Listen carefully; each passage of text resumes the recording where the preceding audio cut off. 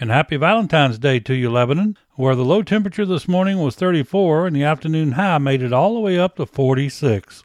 As far as rain, my station is reporting we had 51/100ths of an inch of rain so far, which is a little over a half of an inch. We had a low-pressure system working its way up the coast today that pushed a system through that gave us periods of moderate rain. It looks like we'll have a bit of a break with maybe just some periods of light rain or drizzle this evening, but then later tonight another band of rain moves in along with some breezy southerly winds 15 to 20 gusting to 35, tonight's low near 42.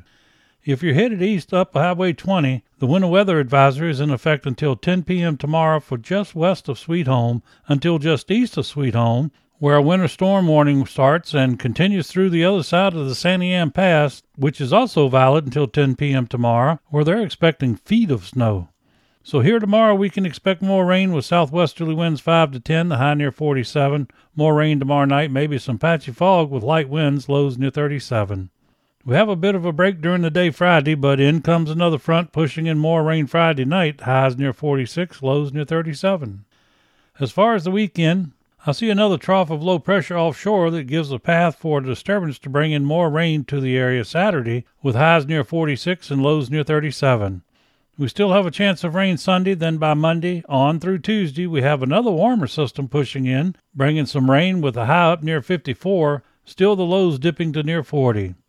It looks like we'll see another system moving in Wednesday, the highs still up around 54 and the lows near 42. So sorry for getting this out later than normal, but Wednesdays are kind of hectic around here. I may change the podcast dates to Tuesday and Thursday, and maybe Saturday or Sunday. Shoot me an email at gordon@gamweather.com if you have a preference. Until Friday, this is meteorologist Gordon McCraw saying, Happy Hump Day, y'all.